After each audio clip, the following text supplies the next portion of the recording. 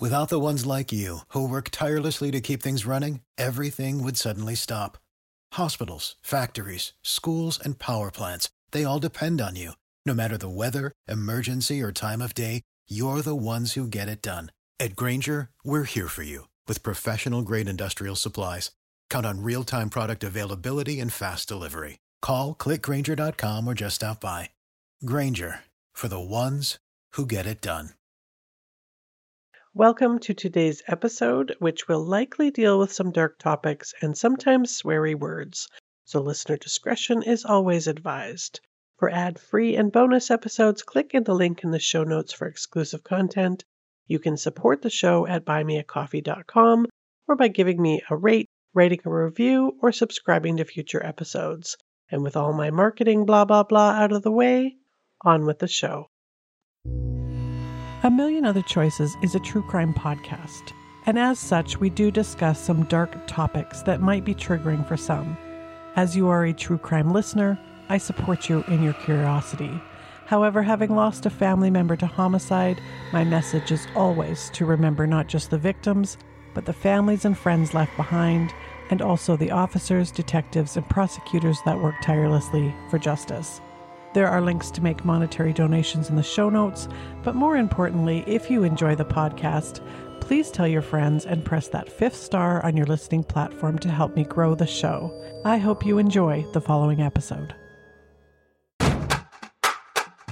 Christmas Eve, 1 o'clock in the morning, he was hiding in the shadows of a bus shelter, preying on a victim. Some girl to walk out of the nightclub and follow her. Imagine the nightmare. Women are vanishing. 3, 4, 5, all from the same small city. Julie, Sylvia, Beverly, and little Kira. And then there's Natasha Ryan. Hello again, and welcome to A Million Other Choices. I am your host, Kim.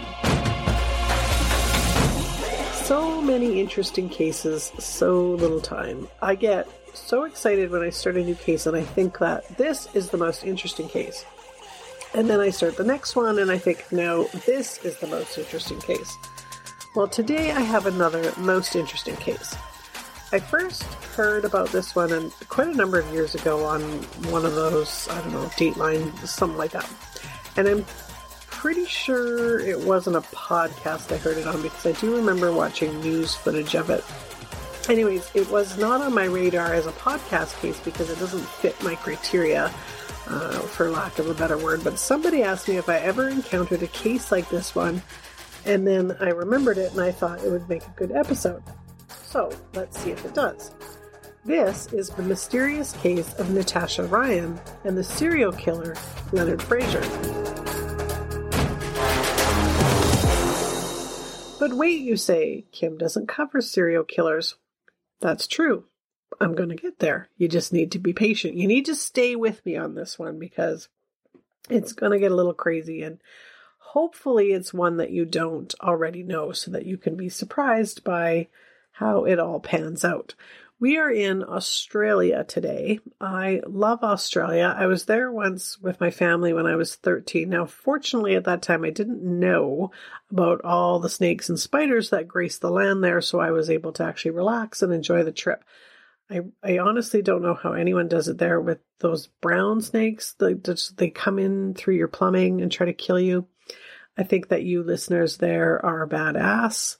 But it is a beautiful and friendly country, and although the landscape is a stark contrast to ours here in Canada, the people share many of the same values and ideas, and we always seem to make great visitors to each other's lands.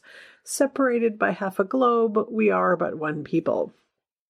You're going to hear some snippety clippets, and some are from 48 Hours Mystery, and others are from 60 Minutes Australia, just so you know where they came from. This is they're fairly old. I mean, it's funny, you hear something from the 1990s and I think to myself, oh, that's just fairly recent, but it's like 20 some odd years ago.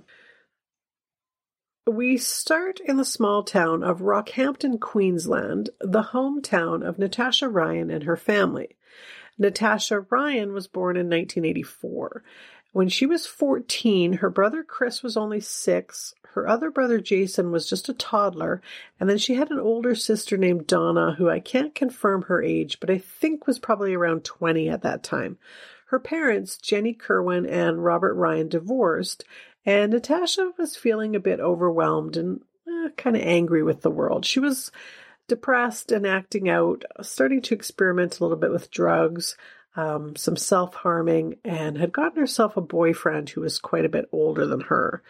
22-year-old Scott Black, who worked as a milkman, which was something I didn't realize they still had in 1998. Natasha had started skipping school and had run away from home a couple of times. And the second time was in July of 1998. And then she only to turn up a couple of days later, very contrite and promising to never do it again. So her mom, Jenny, had taken to dropping her off personally at school and had forbidden her from seeing Scott. And things were kind of starting to turn around a little bit. She was still a brooding teen, but had started back to attending school fairly regularly and had stopped crying and arguing with her mom about Scott.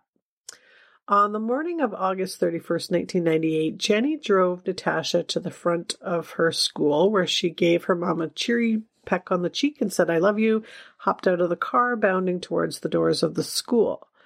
When Natasha didn't come home from school that afternoon and still hadn't arrived home by the next day, Jenny took the matter to the police, as she had done the previous times, but this time it just felt different to her. Because of her previous runaway attempts, the matter wasn't really taken particularly seriously. Everybody, and maybe even Jenny, figured she would return again home after a few days when she maybe ran out of money or started to miss her family. But unlike the last 2 times, she didn't return after a few days, or even after a few weeks.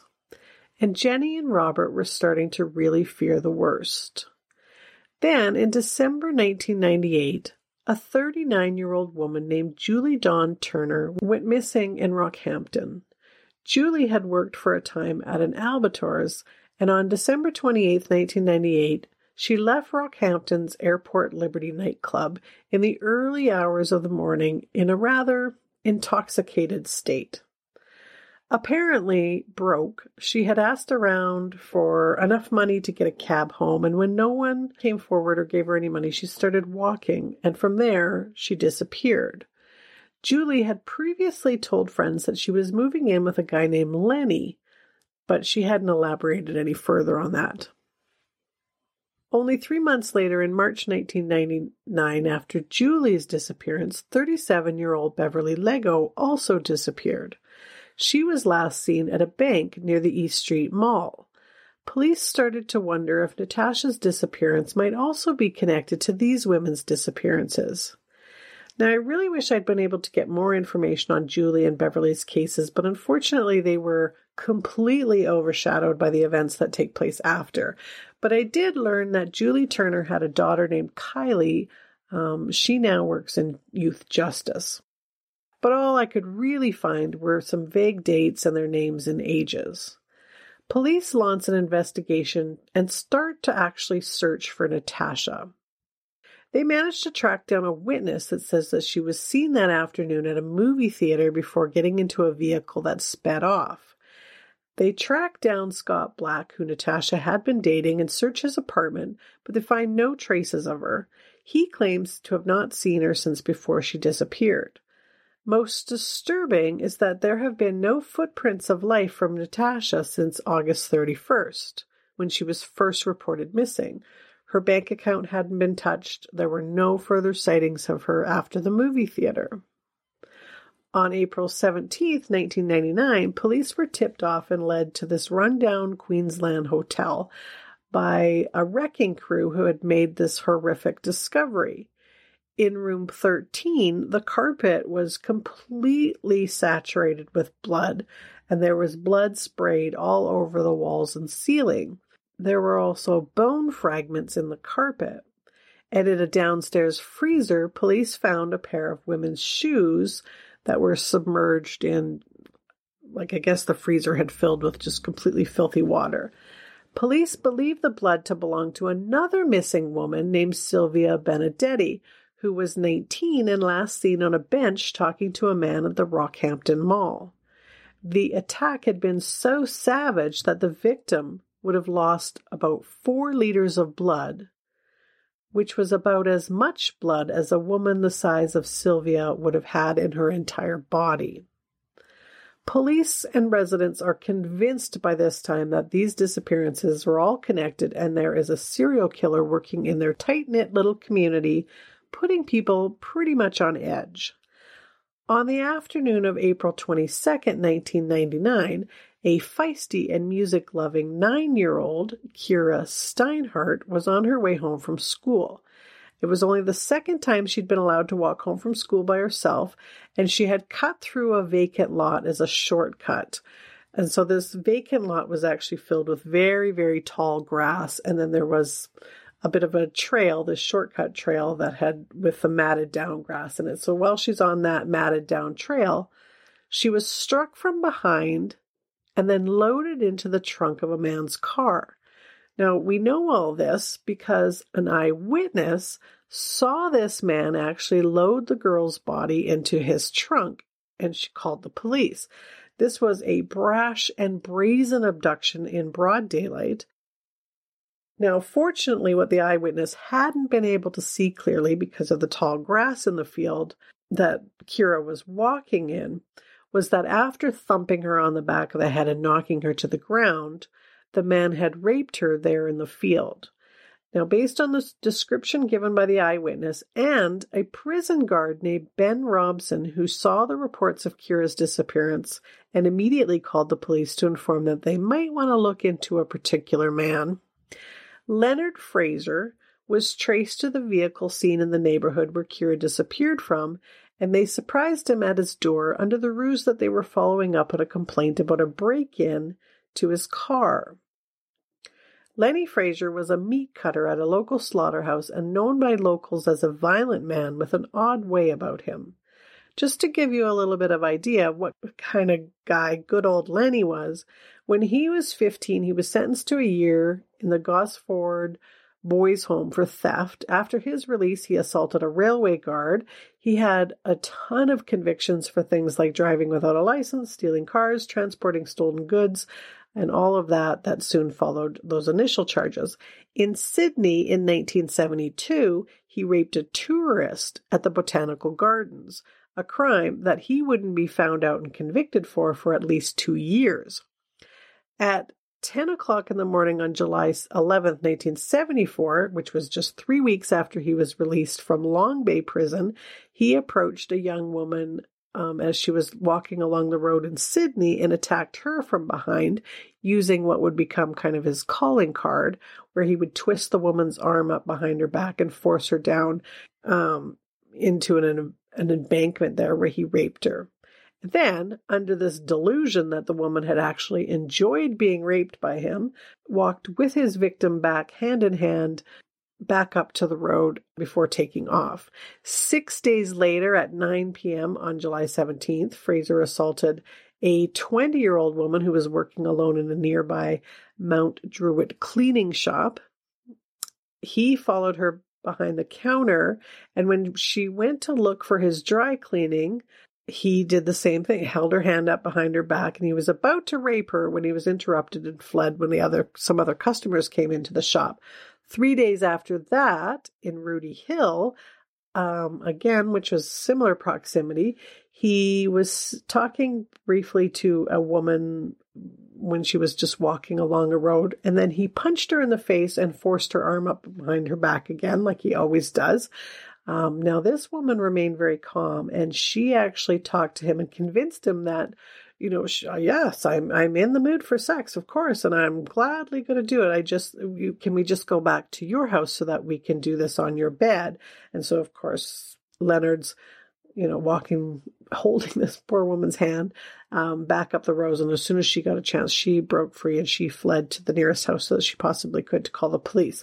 Now, Leonard wasn't exactly hard to find. He had left his wallet with his birth certificate in it at the scene.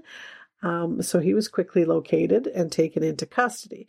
In December 1974, at the Sydney District Court, Leonard pleaded guilty to 2 counts of rape and 2 counts of attempted rape. And the court psychiatrist at that time assessed him that he was beyond help. Quote, he has no conscience at all. He will use anyone and anything to his advantage without giving a lot of thought to any other people's feelings. He has little or no impulse control. Apart from this, there is no real psychiatric disability. There is no known treatment for this type of psychopathic state, end quote. So with all of this in mind, Justice Wooten sent Leonard to prison for the maximum of 22 years and had to very reluctantly set the parole eligibility period at what the law considered the maximum 7 years. Quote, but I wish to make it clear in doing so that I am not in any way suggesting that you should be released at the end of the period. End quote. So he was released in 1981 after serving the minimum of 7 years and made his way to Mackay in Queensland and took a job as a laborer on the railways there. In 1982, he gained entry into a woman's house by pretending that he was interested in a car that she had for sale. And then once he got inside, he grabbed her from behind, held her hands up behind her back. And then to the amazement of the investigators, the woman said that she had talked Leonard into allowing her to phone her husband while the physical assault was taking place. And then during that call, Leonard took the phone and then told the man, quote, I hope you're not going to kill me. I just wanted to prove a point that somebody could break in and rape your missus. So he was sentenced to 2 months in jail for aggravated assault on that particular victim.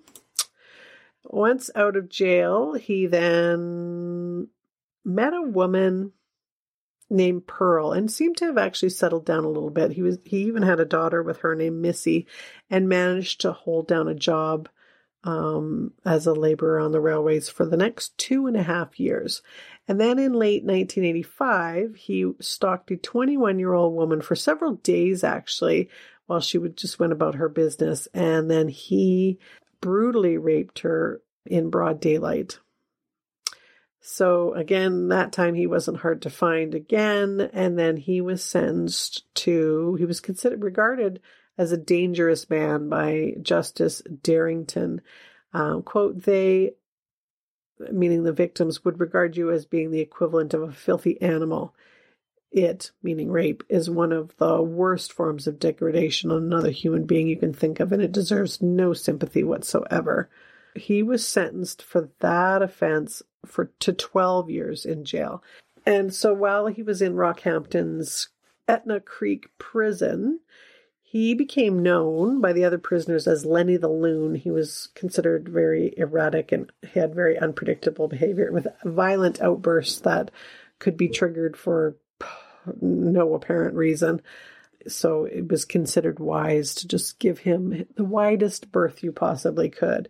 And he was actually forced by the correctional management team there to serve out every single day of his 12 years because they knew that the minute he got out, he was going to reoffend. And he did get out in January of 1997. He moved in immediately with a woman who was terminally ill in Yeppoon, which is like a coastal city south of Mackay. He managed to befriend her by telling her that he was friendless, he was broke, he had nowhere to go. And that woman had actually been corresponding with him and visited him a few times while he was in prison. Now, that relationship actually developed into a sexual relationship, but Leonard, of course, became progressively aggressive towards her.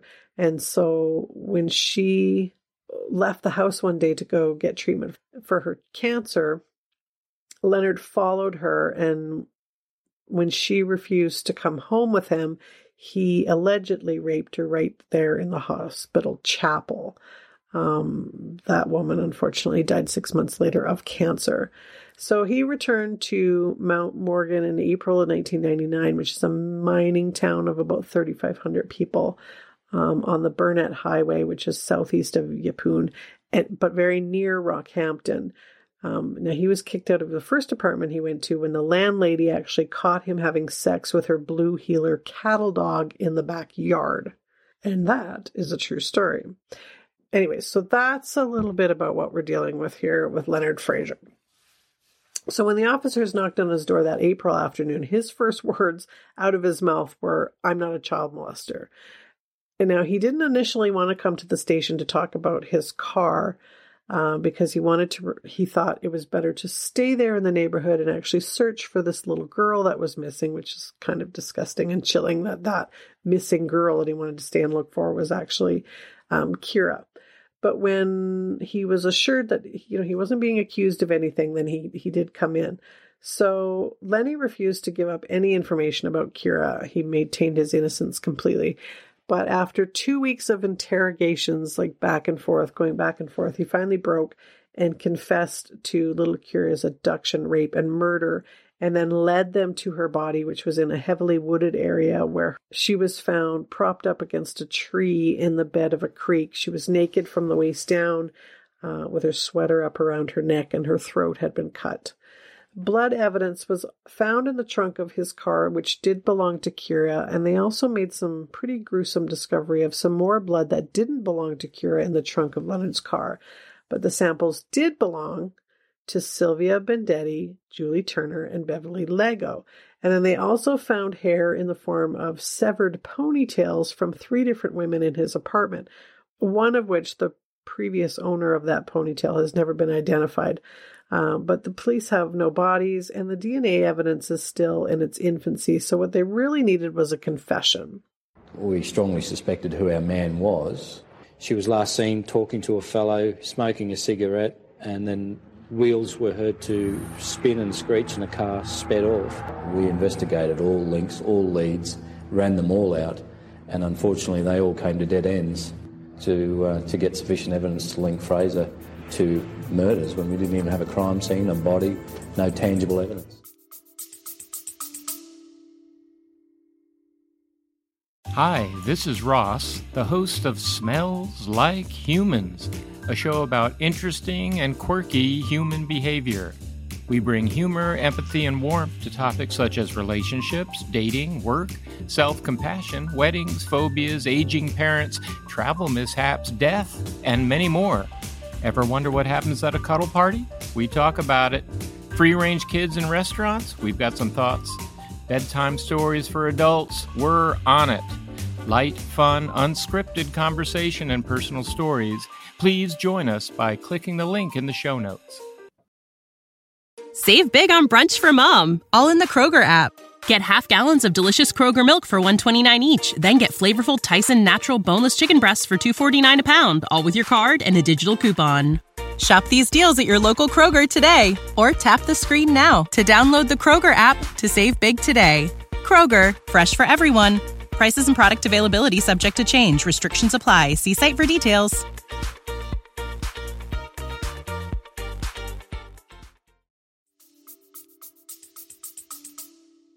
Now, Australia doesn't do Mr. Big stings. They aren't admissible there, but they do still do undercover stings, and sometimes they use informants.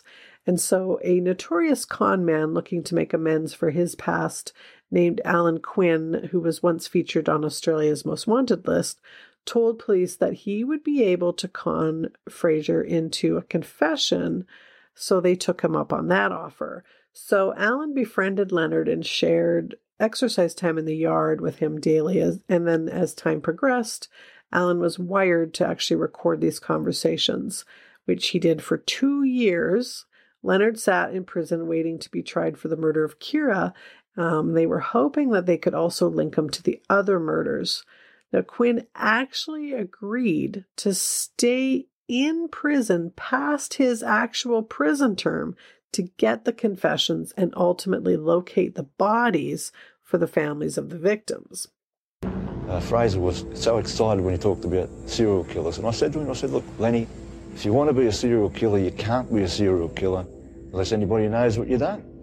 I said, you'll have to give up the bodies of your victims. You'll have to tell them the story. What was in it for Fraser? Why in the world would he want to tell you about these crimes.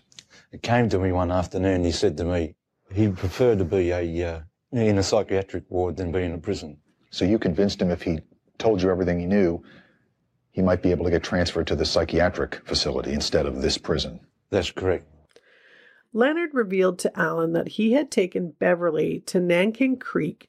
That was like a popular spot for kids because there was a rope tied to a tree limb there that they could swing on and then splash into the water. So once there, he hit her over the head, tied the rope from the tree around her neck, and pushed her over the water and hung her. Fraser then laughed as he said, quote, "You should have seen her kick when I let the rope go. I heard her neck break, and then she stopped kicking and her legs dangled in the water. It didn't take much to kill her because she was really skinny. I took the rope off her and dragged her up through the water hole into the long grass where I put her on that ditch. I made sure I pulled the tall grass back up as I went so there was no trail left behind in the grass. To make sure she was dead, I placed her black sporting briefs around her neck and pulled them tight. So if she woke up, she wouldn't breathe. She would die." End quote. As for Sylvia, he described killing her as, quote, "I bled her like an animal." He said he met her at the Rockhampton Mall and that she was unhappy with where she was living and was kind of going through a bad time with her boyfriend. Quote, "I took Bendetti to a disused hotel, to room 13. I told her that I had drugs stored there. I tried to kiss her. She didn't like it. I hit her and knocked her out. I went downstairs to check if anyone had heard her scream. I went back upstairs and she was lying there staring at me. When they are unconscious, they always stare at you. I knew I was going to be in trouble, so I picked up a block of wood. I thought it was a block of wood. It could have been a window counterweight. I don't know. But it had serrated edges." End quote. He then bragged about having driven around in his pickup truck with Julie Turner's body in the back that he'd covered with a tarp, driving it past a police station. He said that he picked Natasha up when she asked for a ride to Yeppoon, and he knocked her out when she had fallen asleep on his shoulder during the drive. 9 months after confessing to all of the murders, he led detective to a wooded area, which is likely full of deadly snakes and creepy crawlies, just outside of Rockhampton. This is where you reckon we should go in? Is there something at this area that, there may be something at this area? Okay. A big cluster of palms here. We're at the site now, and there's what appears to be skeletal remains here. And there they found what was left of Julie's remains, minus her head, and Beverly Lego in another area. And what remained of Sylvia had previously been discovered by surfers near Sandy Point Beach. Her entire remains have never actually been recovered. And then he provided maps to where they could find Natasha's body, and like Robert and Jenny were just waiting on anxious pins and needles for word of her remains being recovered. So all of the bodies were found as skeletal remains, so they had to be identified one by one, and the process actually takes weeks each time. Leonard said that he had buried Natasha between Rockhampton and the coast behind an abandoned house. He said that he had killed her under a mango tree on the property and then had buried her using a trench digger. They dug that property up from stem to stern using cadaver dogs, everything they could think of, but they hadn't been able to come up with anything yet. You can't put it into words, like every day you're thinking about that person, wondering what they'd be doing today, how they would look today. People say time heals, but in this case, time never healed anything. The longer it got, the worse it got. But they had a very strong case against him for all the murders. So Leonard was put on trial originally for the murder of Kira Steinhardt. That was in August of 2000. He was found guilty and given a life sentence. He offered this particular apology, quote, "I'd like to say to her mother and father, I know a lot of people won't believe me, but if you check my background, it's not my go to harm a child. I'm just sorry this is happening. I don't know what made me do it. At least I can try to. I'm going to try and get help after I get sentenced and all, so that's a good step." End quote. On Natasha's birthday, May 7th, 2001, her family held a makeshift memorial, releasing balloons into the sky. She had missed her sister Donna's wedding, in which she should have been a bridesmaid. She would have been 17 at that time. Kira's mom, Teresa, became just kind of lost and unable to deal with the loss of her daughter. And she fled to Melbourne, leaving behind her surviving son and husband, and lived really the next 10 years in a deep depression. It wasn't until early 2003 when Leonard Fraser was going to face prosecution for the other women's murders, and Robert Ryan, Natasha's father, took the role of leader and supporter for the families, making sure that he was there every day to face down his daughter's killer. Then, on the 12th day of the trial, something unusual and unexpected happened during a lunch recess, when the prosecutor, Paul Rutledge, got a phone call from the Rockhampton police. I was standing outside the courtroom against the glass walls that overlook the courtyard. They'd recessed for lunch. I just went downstairs out in the courtyard. I'm going to have a smoke. Someone came down to me and said that you've got to get back upstairs. Paul Rutledge is looking for you. I asked him to come over and sit there, and I sat down on the same seat facing him. And I thought I might have got caught winking at one of the family members and I was going to get in trouble. Paul Rutledge's words to me is, "We found Natasha." And I just slumped down. And then Paul said to me, "She's alive." So what? Now, obviously, I'm going to get to that part and tell you the amazing and unbelievable details, but I just want to finish off this trial of Sylvia, Beverly, and Julia. Now, obviously, Paul Rutledge informed the court that Natasha had been found alive and wasn't guilty of her murder. Unfortunately, that didn't make the police look too good, but fortunately, the jury believed the evidence, and he was convicted of murder for Sylvia and Beverly, and then manslaughter for Julia. Leonard actually yawned and stretched his hands behind his head as that verdict was handed down to him. He was given 3 additional indefinite prison terms, and on May 28, 2003, he appealed, of course, which was denied by Justice Brian Ambrose, who deemed him an untreatable psychopath. On Boxing Day, or December 26th, as some might call it, 2006, after serving a total of 8 years in prison, he started to complain of chest pain and was taken to Brisbane's Princess Alexandria's Hospital, where he went into cardiac arrest and quietly passed away in his sleep. Queensland Premier Peter Beattie at the time said, quote, "I don't think there will be a great deal of sympathy for him. His crimes were horrific, and while no one likes to see someone pass away, I don't think there will be a lot of grieving over his passing. I don't think anyone will be shedding any tears." Leonard Fraser was 55. Okay, so what the heck, Natasha? Where you been, girl? Now, I'm just going to play you sort of the contrast between Dad and Mum's reactions to her reappearance.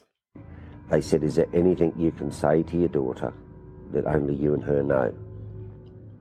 I said to the voice on the other end of the phone, "If you were my daughter, what would your dad call you?" She says, "Dad, it's me, Grasshopper, and I love you and I'm sorry." I dropped the phone and the rest of the day was pretty much a blur.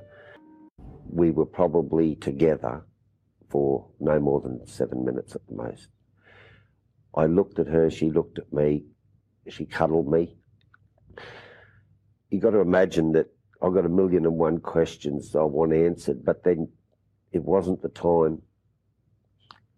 I just said, "I love you and we'll try and sort through this."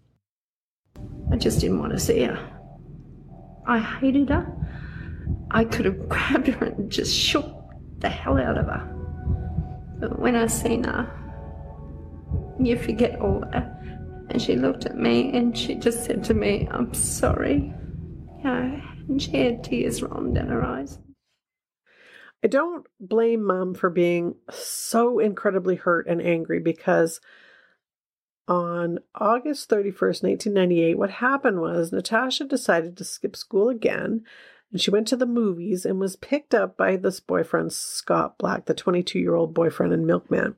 Scott took her to his place, which was a 45-minute drive from the home that she shared with her mom, and she lived at Scott's place, isolated from everyone, never leaving, never speaking to anyone besides Scott and her cat for 4 years. Neighbors never suspected a darn thing, and anytime Scott's family would come to visit, she would hide in their bedroom closet, not making a peep, earning her the later nickname of the girl in the cupboard, which wasn't really accurate. They lived actually together like a couple, only a couple where only one of them could leave the house while she stayed at home with the curtains drawn. She spent her days watching TV and videos, working out in a home gym that they had set up. She learned what she would have learned in school on the internet, taught herself how to sew so that she could have new clothes. Her only outings were a couple of trips to the beach in the dark of night. In 2003, they actually moved together back to Rockhampton and settled only 5 minutes from her mom's place. And when she saw on the news that Leonard Fraser, who she didn't know, was currently on trial for her murder, she called a kid's help phone and told him who she was and that she was safe. But whoever took that call considered it truthful enough and wrote an anonymous note to the Rockhampton police and provided them with the number that the call had originated from. So the police were able to come and retrieve a rather shaking, pale, and terrified Natasha from her closet. Now, her reasons... I just felt angry at everybody and everything. I didn't want to be at school. I didn't want to be at home. I didn't want to be there in that life. And if Natasha wasn't already at the time the most hated woman in Australia, she decided that she's going to tell her story, but only to reporters that actually pay her, which turned out was 60 Minutes Australia, for which she was paid $100,000. She knew that everyone was looking for her. That's right. And that a man was being tried for her murder. Yeah. And she did nothing. She did nothing. And since she's come out of hiding, she's done nothing to give back to the community. In fact, all she's done is put her hand out and take. She's taken money for press interviews. She has an agent. I think she's a very conniving young woman. Is there any sympathy within this community for her? I haven't heard any at this stage from anybody I've spoken to. There's certainly been a massive waste of community resources. And it's one of these things that need not have happened. The whole thing, I believe, should have been stopped a lot sooner than it was. She could have come forward a lot sooner. In 2005, Rockhampton District Court Judge Grant Britton sentenced Scott to 3 years in jail, which was suspended after 12 months. That was for perjury after he pleaded guilty to telling investigators that he didn't know where Natasha was. And in 2006, Natasha was found guilty of causing a false police investigation, which cost the community about $400,000, and she was fined $1,000 for that. Now, Magistrate Annette Hennessy ruled that she didn't have the means to pay those costs of the investigation. So in those same court proceedings, Scott Black was further punished by being fined $3,000 and ordered to pay back $16,000 towards those investigation costs. In 2008, when Natasha was 24 and Scott was 31, the couple married in Byfield Ferns Hideaway in front of 35 guests. They reportedly sold their exclusive wedding photos to Women's Day for $200,000. I guess her mother had forgiven her by then and said, quote, the wedding gives Natasha the opportunity to start afresh, end quote. According to the Courier Mail, after the wedding, she changed her name to Tash, and they have 3 children together. Now, there's no reports on if they are still married today. In 2011, they appeared in court due to an incident in which the couple had been heard arguing at their house about moving their vehicle into the garage. And when the police were called, Scott refused to give a breathalyzer test. Black's defense lawyer argued that he had been drinking heavily and his judgment had been affected, and told the court that his client was frustrated because he had only recently lost his job as a delivery driver and had his license rescinded.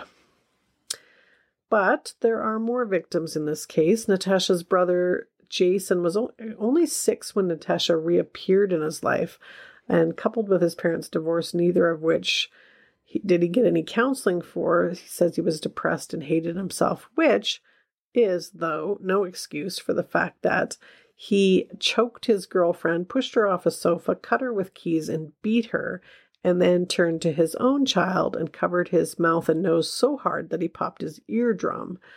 He was convicted of battery for that in 2021. And that was the mysterious case of Natasha Ryan. Aren't you glad you hung in there for that one? What an absolute crazy story. Now, I didn't have the time or the energy really to get into it, but Missy Rigby, who is Leonard Fraser's daughter, was interviewed, and there's a very detailed write-up in an exclusive called My Dad's a Serial Killer. So I'm going to put the link to that in the show notes for you if you are interested. Also, in a little bit of a defense of Natasha, in a later interview about a year after her reappearance, she was quoted as saying that she knows why she did it, and that she didn't feel there was any point in trying to explain it, and basically that she was taking that information with her to the grave. And in the 48 Hours report that was done in 2017, Robert Ryan revealed that he had actually lost contact with Natasha again and had only heard that she'd had the first baby that she had from the news, but he'd never seen her or met the baby. So it sounds suspiciously like there's something about her relationship with her father that caused her some significant distress. But I don't want to throw any accusations out there, so who knows why she really did it. I guess only she knows that. I will be back again next week. And again, thank you so much for listening.